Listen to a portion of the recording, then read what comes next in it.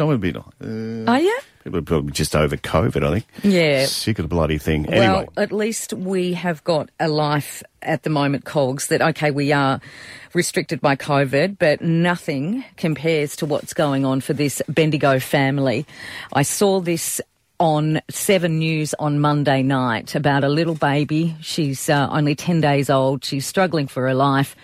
And her mother and her father are desperately trying to get their other 2 children to be able to spend some time with this little girl. The mother is Jody DeGill, and she joins us on Triple M. Good morning, Jody. Good morning, everybody. Ooh, it's heavy times, Jode, isn't it? You know, we're facing what we're facing. We're all fighting our own battles, but your battle is, unique, and it's just bloody sad. Yeah, that's right. Well, look, we're trying to make the best of a bad situation, but COVID restrictions aren't helping us, and we just need to be a family, essentially. So tell us your journey so far. Thanks, Jody. A roller coaster is the best way to describe it. Yeah.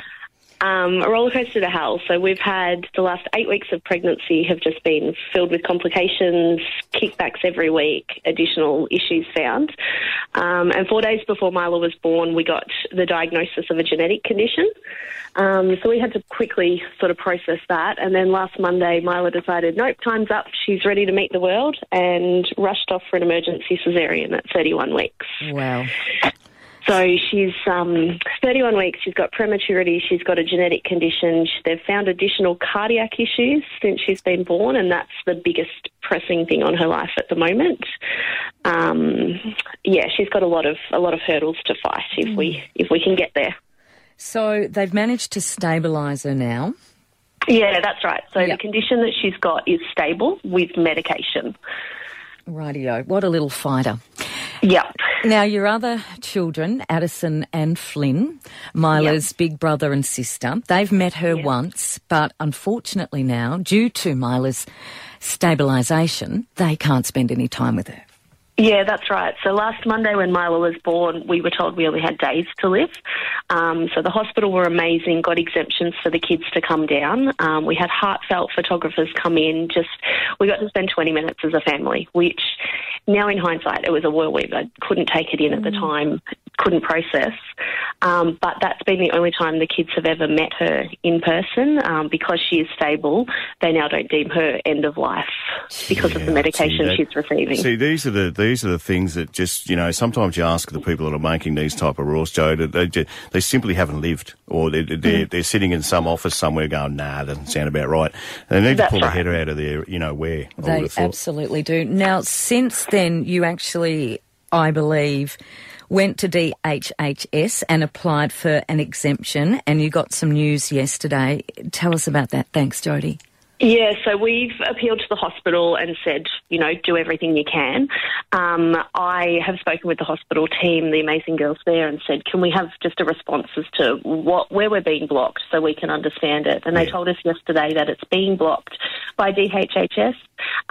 They had apparently contacted the women's because they'd heard about the media coverage we'd sort of got with Mila's case, and they have said that, nope, it's still black and white, no exemption. No kids entering. Oh, Lord. Well, it can't be black and white. That's the problem. I mean, sometimes when you get an answer back from something, Jody, you go, oh, yeah, I can relate. But no, I don't. Anyone listening to Triple M Bendigo at the moment cannot relate to what that kind of answer is, black and white. And that's what we're trying to say. We sort of fall into a bit of a grey area because she is receiving treatment, she is stable, but we still know it's not a very long term. And by being stable, we might get a couple of weeks. And that's all we're appealing with, is that we need this couple of weeks to make beautiful family memories while we can, especially for poor Flynn and Addie back at home, where they're already ripped away from mum and dad. They've been away from us for 2.5 weeks now. We've seen them for a couple of hours in total. So they're allowed down here as freely as we like, but we also don't want to risk them coming to Melbourne with COVID, and it's hard to split our time between kids everywhere in the hospital and then in Bendigo. So Flynn and Addison are here in Bendigo with relatives, I believe. Yeah, they're at home with my parents, actually. Okay. My beautiful, amazing parents have been raising our gorgeous kids for the last 2.5 weeks. Jody, do you often think, and you'd be right if you do, you often think, why me? Yep. I've broken down so many times this last week, especially in the last couple of days. Just, why us? Oh, Jodie. Yep. Little Mila deserves so much better, and so do we. Oh, you absolutely do. There's just no doubt. Is there anything that anyone can do? What about our local politicians? Have you approached them? I did. I've sent emails to Lisa Chesters and Jacinta Allen earlier this week. Yeah. Jacinta Allen got back to me 2 days ago, I think, saying she'd taken it to the Minister for Health, but I haven't heard anything back. Honestly, it's got to the point now where I don't even know what more I can do. I feel like I've put in the fight. I've worked bloody hard this week to put in the fight and get there, and I just feel defeated now. I just don't know whether it's even worth continuing the fight, and I've just got to trust that Mila's going to be a little fighter and stay strong for us. Well, we'll tell you now, on behalf of Triple M Bendigo, it's worth the fight, trust me, and we'll bring it up. I'm just listening to what you're saying about Jacinta. If anyone's probably going to do it, it would be her. Lisa Chesters listens to this radio station, so let us have a go at it too, if you don't mind, Jode, on your behalf. Absolutely. Yeah, we appreciate anyone's and everyone's support. Everybody has been so amazing this last week and a half for us, and we couldn't have done it without anybody. And if there's any way forward, we are absolutely ready to take it on and look at all avenues. People don't like Bad Brian, do they, Kylie? No, but Bad Brian's going to come out because we want to try our darndest to assist you to overturn this bloody ridiculous decision.